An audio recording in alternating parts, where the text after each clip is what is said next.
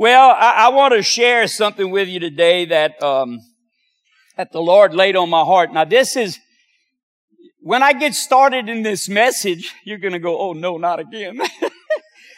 I sent my outline. Brandon called. He said, will you speak? I said, yeah. So I asked the Lord, I said, what do you want me to talk about? And the Lord gave me some ideas. And next thing you know, I got an outline, a full outline. And I sent it to Brandon, unknowing what was really going on at the time. And I'll explain that in a minute. But you'll see when I get into this what I'm talking about. But as I get started in this message, I want to share with you, years ago, I had the opportunity to go hunt in Colorado in the mountains. And it turned out to be a great thing because I wound up killing an elk. And then I got to go for a few years in a row, and it was really nice. But, you know, I'm an old Cajun boy, and I'm used to the swamps, and I crawfish. And many people don't know this, but we sold crawfish to Troy Landry before he was Troy Landry. We used to fish at Bell River down there, but I can get around in the swamp. But I got to thinking, I've never been in the mountains. And, you know, when you start looking at the maps, the topical maps of that place, there's thousands and thousands of acres of wilderness up there. So I got to thinking, it'd be about my luck to get up there and get turned around and not come out. So I decided that if I'm going to go up into the mountains and spend some time in this great, vast wilderness, that I might ought to pack some stuff with me. So I packed some normal stuff like a light. And of course, I had my machete if I needed to cut some branches and stuff to make a little shelter. And being Cajun, I made sure I had something to cook in. See, most of you wouldn't have thought of that. And of course, I brought some bug spray just in case. I brought some bug bite in case I missed some places on me and the bugs ate me. I brought some rope with me to build a shelter. I brought some fishing stuff with me in case I needed to catch a fish to eat.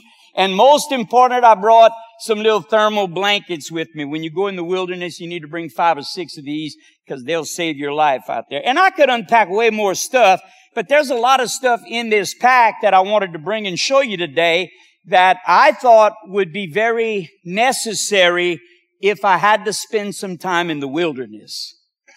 And the message that I'm going to preach to you today, fathers, it's aimed at fathers, but it fits anybody. The message I'm going to preach to you today is called God's Man in the Wilderness. God's Man in the Wilderness. I'm going to read the text. Now I'm going to read Matthew chapter 3, verse 13 to 17. And then I'm going to read chapter 4, verse 1 through 11. But we're not covering all those verses, but you need to hear the story so that you'll know what's going on here. So let me read it to you, beginning in chapter 3 of Matthew, verse 13.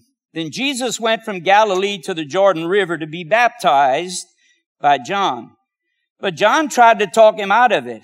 I'm the one who needs to be baptized by you, he said.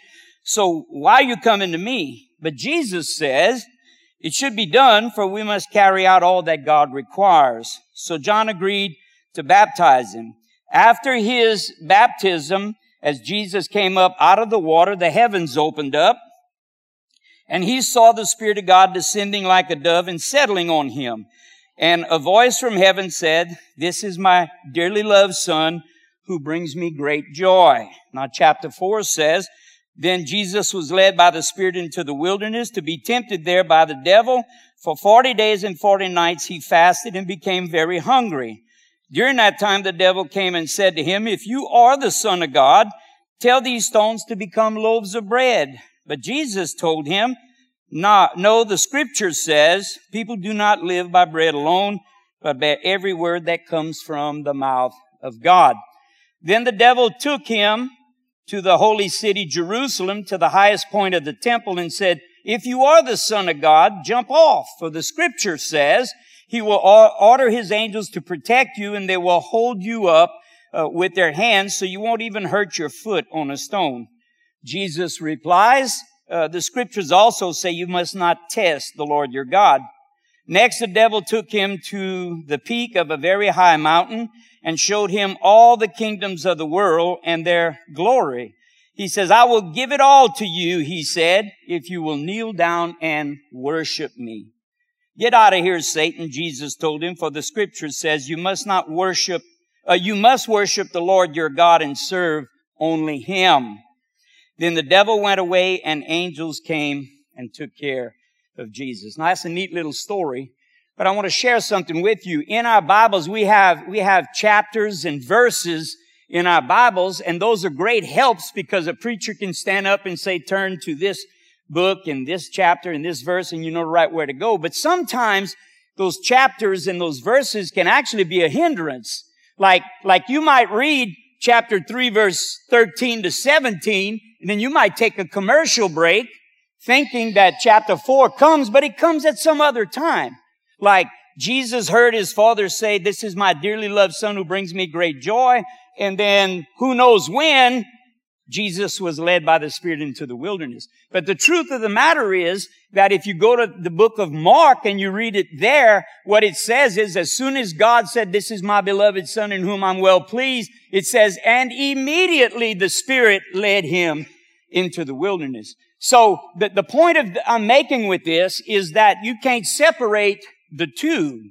And I believe that it's what happens to you in the water that prepares you for the wilderness, and that's why they cannot be separated. Guys, you cannot face what's going to be in the wilderness as a man till you have a moment in the water. You give God the glory on that.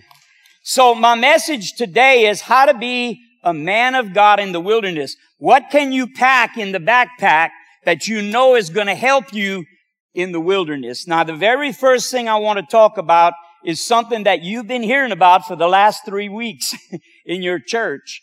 When Brandon saw my outline, he says, Brother Glenn, just want to let you know, 2 weeks ago I preached about baptism. And then the week before you coming, we're going to have a baptism service. So now I'm freaking out, I'm like, oh, good night. So I said, well, let's see what happens. And I talked to the Lord and told him, I said, Lord, do you want me to change this message? You know what the Lord said? Absolutely not. That's the message I gave you. That's the one I want you to speak about. I believe that there's somebody here that needs to hear this, and maybe somebody's that is wrestling with this in their own way. I have a gentleman in the church where I'm at now. He told me the other day, he said, I've never been baptized. I said, well, why not? He said, I don't know. I've just never been baptized. So-and-so has talked to me and really tried to get me to be baptized. And I said, well, I'm going to talk to you too. Guys, listen.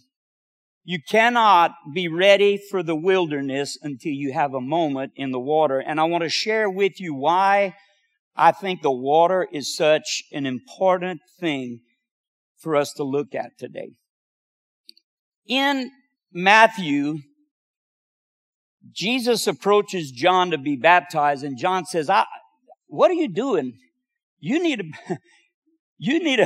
to baptize me, John says. And Jesus in verse 15 of that chapter says some profound stuff that I want to touch on today, because I think some of us don't even know that Jesus even said this. Although we read it, and I have to say that in the King James it reads a little bit different than the New Living Translation. But nonetheless, I think they've captured the essence of what Jesus says. Listen to Jesus' words, but I mean first time in your life, really listen to what Jesus says about baptism. He says, it should be done. I was blown away when I read that. It should be done. I looked it up in King James, and this is what Jesus says, and in the King James, and it's pretty much what the Greek says, because the New Testament was written in Greek, and this is what it says. Jesus says, it becometh us, in the King James. You know what that means? It needs to be done. Guys, you listen to me. If you're saved by the blood of Jesus Christ and you have placed your faith in His death, burial, and resurrection to deliver you from your sins, and you understand that He was the substitute who took your place, if you believe that and you're saved and you're a born-again believer and you have not been baptized, what's wrong with you?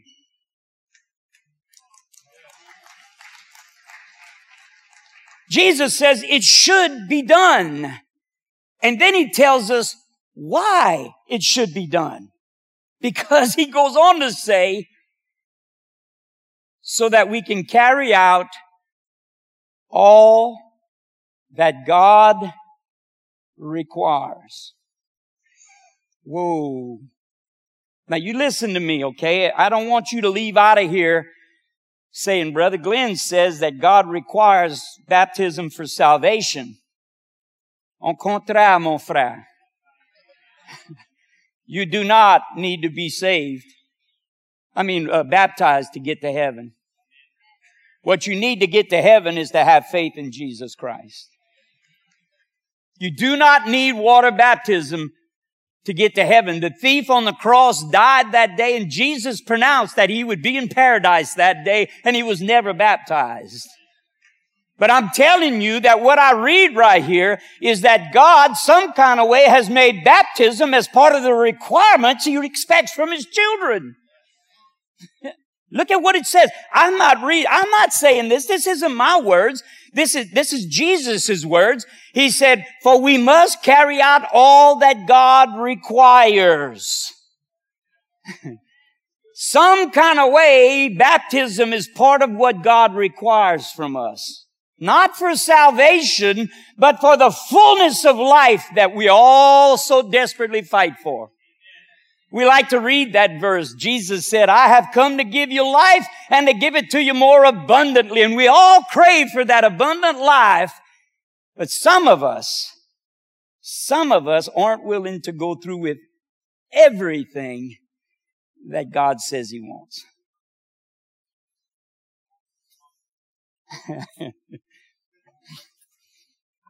I can't say it any different. I have to preach what's there. It'd be nice if we could change it up a little bit, huh? But God don't let us do that. Why is this such a big thing with Jesus? Here's a few things for you to consider. I think this is why it's a big thing. First of all, baptism is the first step of obedience that God requires from us. I'm going to say it this way. Okay, this is Glenn's words, not the Bible. This is my interpretation. But I believe this. If you can't follow Jesus in believer's baptism, if you can't be obedient to what Jesus says, because in Matthew chapter 28, verse 19, He said, make disciples, make people who follow Jesus by getting them saved, and then baptize them. Jesus' own words. If you can't be obedient to the very first thing God asks you to do, you're going to struggle in your walk the rest of your life. Again, I say, guys, if you're saved, a born-again believer, and you haven't been baptized, what's wrong? Not only is it the first step of obedience, but look, when I was putting this together, this is the first time I saw this. I've been a pastor for 30-something years, but it really got to me. In verse 16, down into verse 17, it's where Jesus really got His identity. Watch this. The word baptize in the Greek is the word baptizo, and it means to be identified. It's a textile term. They took white cloth and they baptizoed it in purple dye, and the white cloth identified with the purple dye, and so now it's purple cloth. That's what baptism is. It's an identification. When Acadiana walks out on the basketball court, the team don't have to run out there and say, I play for Acadiana. How do you know they play for Acadiana? Because they're identified by their uniform, and people know you're a Christian when you get in the water, because generally speaking, lost people don't want to be baptized. You don't have to say a word. You just get in there and you gain your identity. People say, they're a believer. But not only that, watch this. It was in those waters when Jesus come out of that baptism pool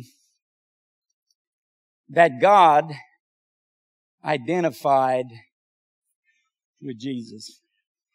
And this is what he says. I love you. You are my child. And I'm so pleased with you.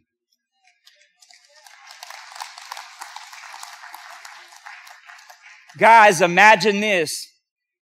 If you got that fortitude in you, no matter what the wilderness throws at you, no matter what the world throws your way, you stand strong and you say, you know what? I'm loved.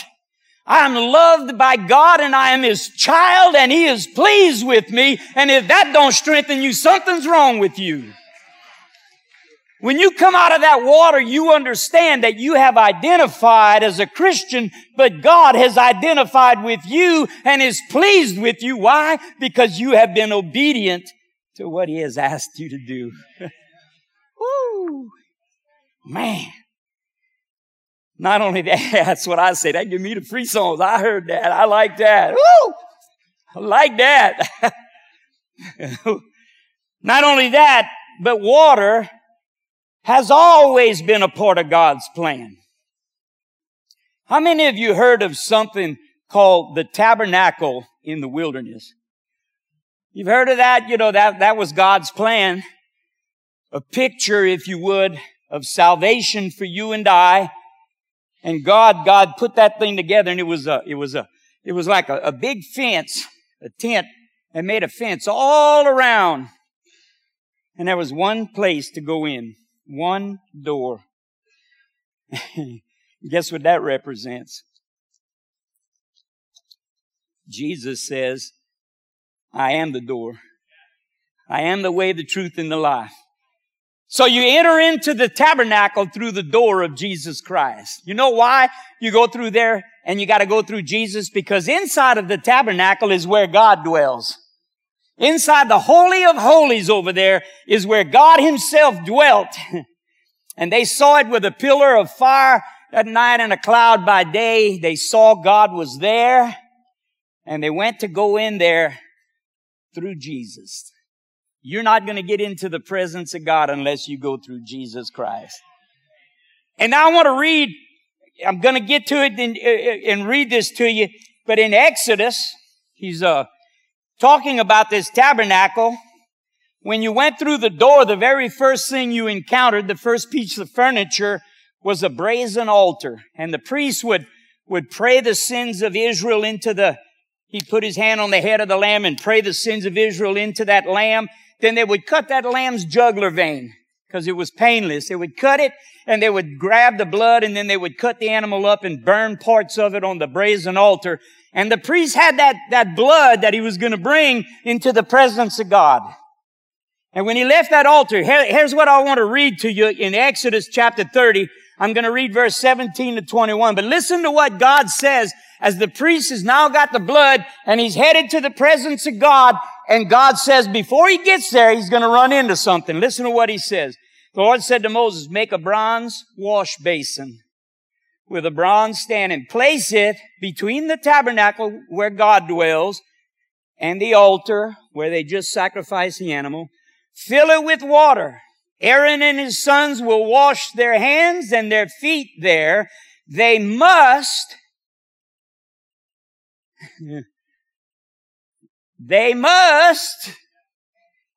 wash with water whenever they go into the tabernacle to appear before the Lord.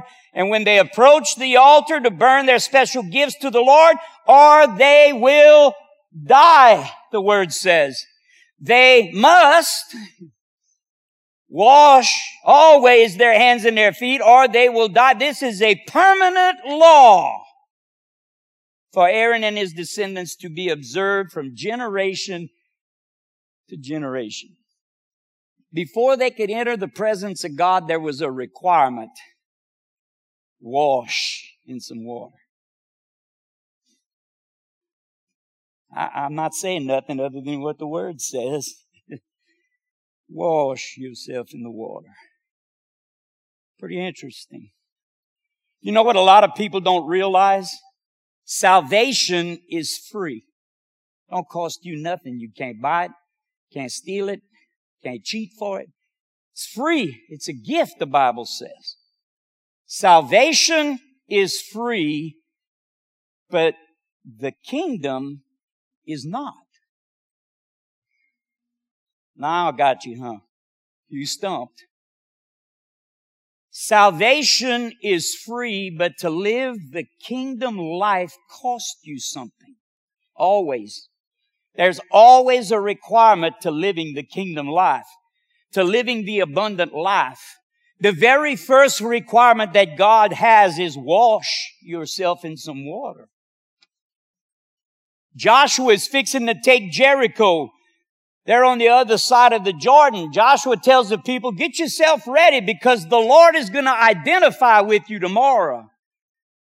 And what do? The priest has to grab the Ark of the Covenant. And God says, as soon as you get in the water, not stand by it and watch somebody else. As soon as you get in the waters are going to part. And if you read in Joshua, you're going to find that they parted and all of Israel was able to pass through that water on dry ground before they got in there and started doing battle. Guys, I say it again. Before you go into the wilderness to do battle, you got to have a moment in the water. Always has been. Always has been. When God's people left Egypt, Egypt represented the world. They were living in sin. They were in the world, much like we were. But God sent them a deliverer. His name was Moses, and he represented Jesus. He was the picture of Jesus, our deliverer. But they were in the world, and Moses goes and delivers them. And they get to the Red Sea. And they're like, oh my goodness. And Pharaoh's coming in his chariots, and Pharaoh said, hey, you were slaves. And God says, oh no, they're not. Watch this. And he opens the water, and they pass through the water of the Red Sea. And they didn't go into the promised land. They went into the wilderness for 40 years. You know what the first thing Rahab, the harlot, said in Jericho when the spies went? She said, we've heard of y'all. Y'all are God's people that He opened the Red Sea for you to cross. See, when you get into baptism waters, the world identifies with you, knows that you're of God.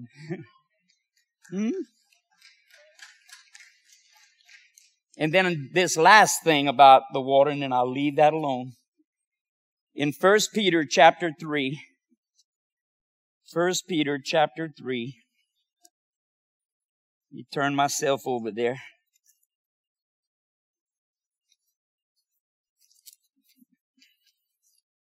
First Peter chapter 3, verse 19.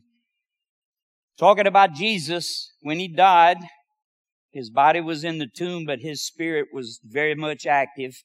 This is what Jesus' spirit did. He went and preached to the spirits in prison. Now that's a whole nother sermon of itself. Maybe one day I'll get to share that with you if Brandon will have me back after today. Those who disobeyed God long ago when God waited patiently while Noah was building the boat. Only 8 people were saved from drowning in that terrible flood. And that water is a picture of baptism, which now saves you. Not by the removing of dirt, not by your sin, by removing your sin from your body, but as a response to God from a clean conscience. The final thing that I think why this was such a big thing to Jesus was because when you go through the waters of baptism, something happens with you and God. Your conscience is clear. And you're ready to live the kingdom life now. So guys, you will not do well in the wilderness until you have a moment in the water. Now I'm going to tell you something. If you haven't been baptized and the Holy Spirit's just really tugging at your heart real hard, you need to see Pastor Brandon or one of the other pastors. Y'all have a system to go through that they'll put you in, and you will work your way to be baptized. And when you do, the last one will be true for you too, as well as all the others. You will have a clear conscience with God. So the first thing we put in our survival pack is the water. Then, the next thing, guys, the next step is the wilderness. That's a rough place. That's a rough place to be out in this world. And I'm going to tell you something, as a Christian, you need to understand something. It's only going to get worse. It's only going to get worse. The attacks on Christianity is coming more and more. There was one particular congressman in Washington, D.C., that made a comment that was recorded, and it said this: the Christians are our problem. They're unwilling to accept all this stuff. I got a friend of mine that's a pastor in Pitkin, Louisiana, and he called to tell me that there was a meeting that's going to happen next Tuesday night. They're trying to meet and try to stop some of the curriculum that our school systems are bringing out. And this is what he told me. He said, you know, Glenn, there's probably 1 million churches in America, but it's interesting that a bunch of beer-drinking rednecks took a stand and none of the churches did.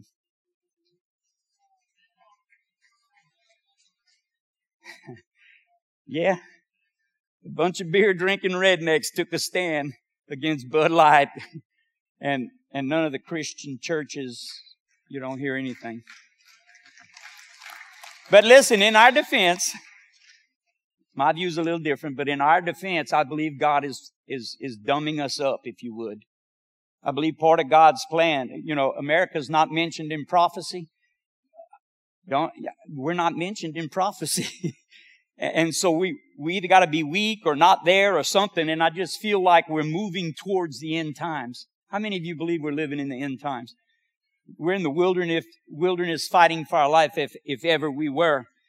And I'm going to tell you, when God said the words, "This is my dearly beloved Son, in who brings me great glory, great joy, in whom I'm well pleased," whenever you have the approval of heaven, you will always have it followed by the scowl of hell.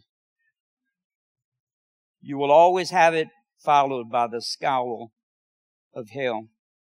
Before you were born, you were in your mother's womb. Guess what you were surrounded by? I remember our first one, my wife stood up and said, "My water broke." I said, "What's that?" And then we went to the hospital, and the very first thing that baby encountered when it came out of the water was the wilderness. Somebody slapped it on the rear end. And the world has been slapping you ever since. When God speaks over you in the water, it's that will carry you through this world. When you know who you are and whose you are, you can fight hell with a water pistol. Huh? That's right. That's right. So let me give you another piece of advice that you can slip in your pack. And then we're fixing to shut up. I had just a few minutes. This is going to go pretty quick.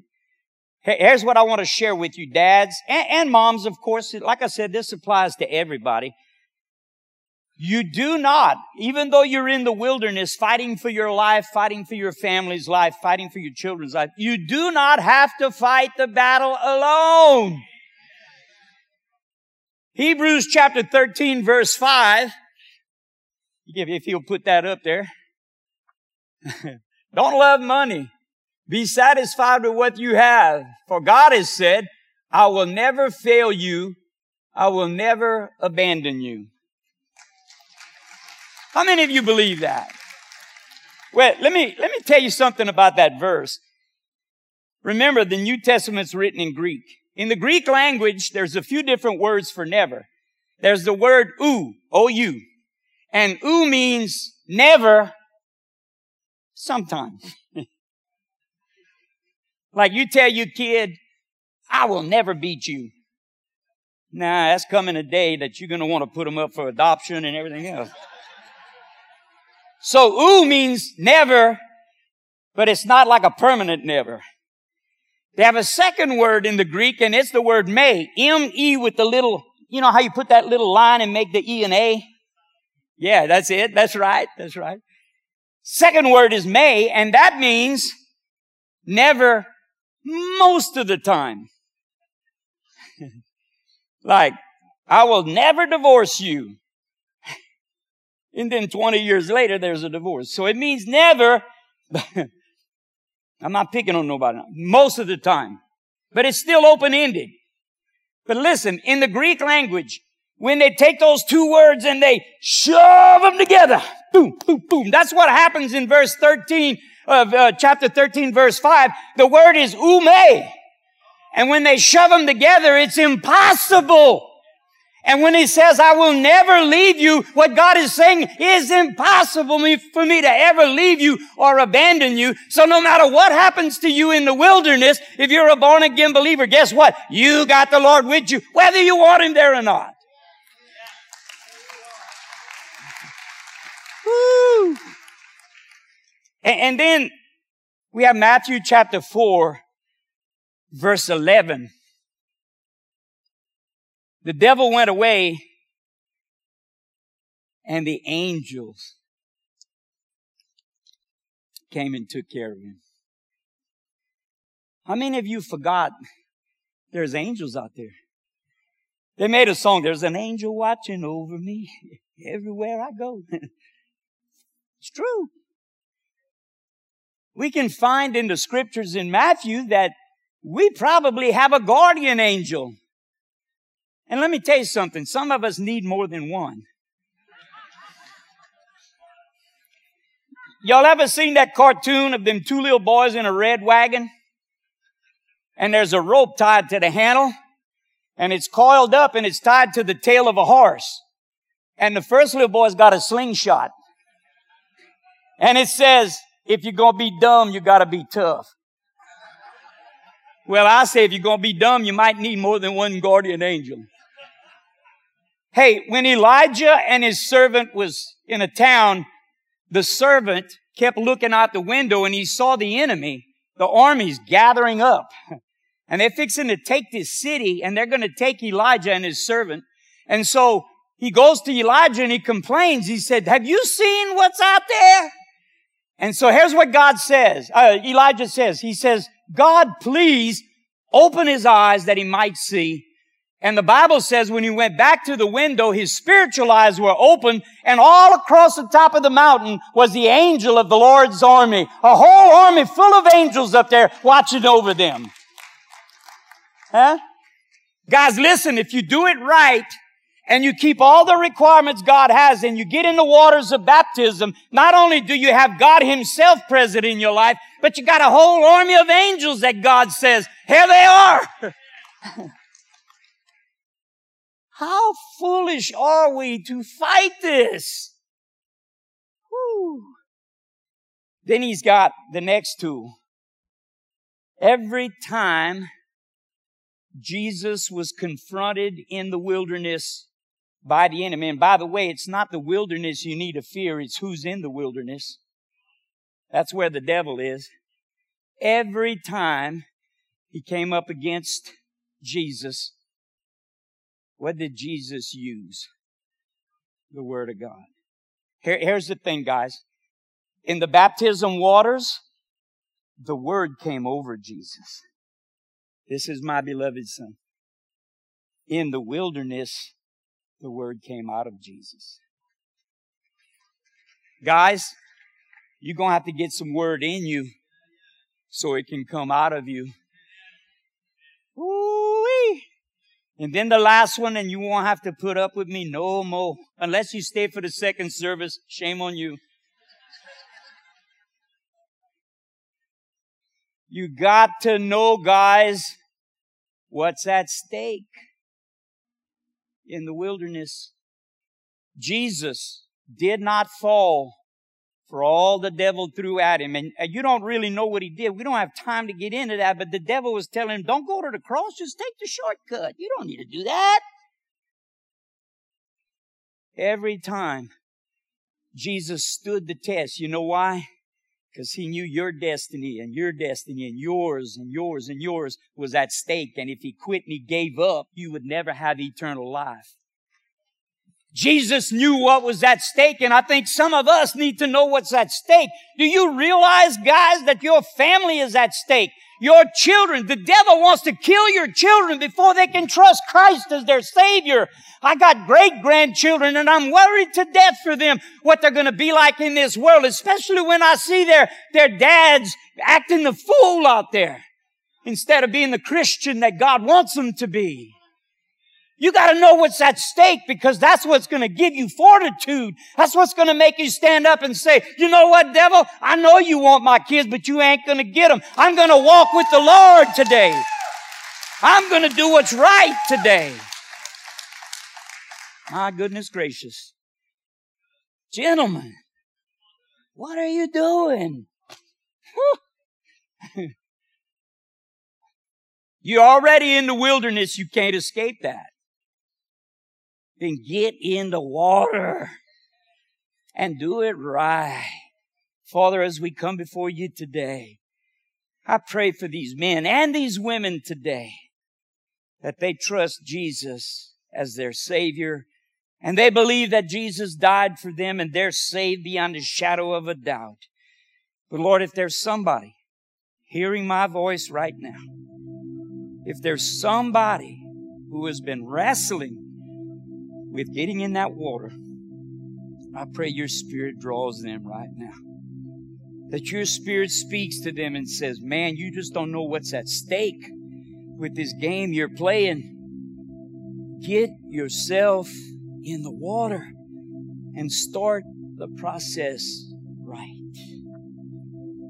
Please, Father, in Jesus' name.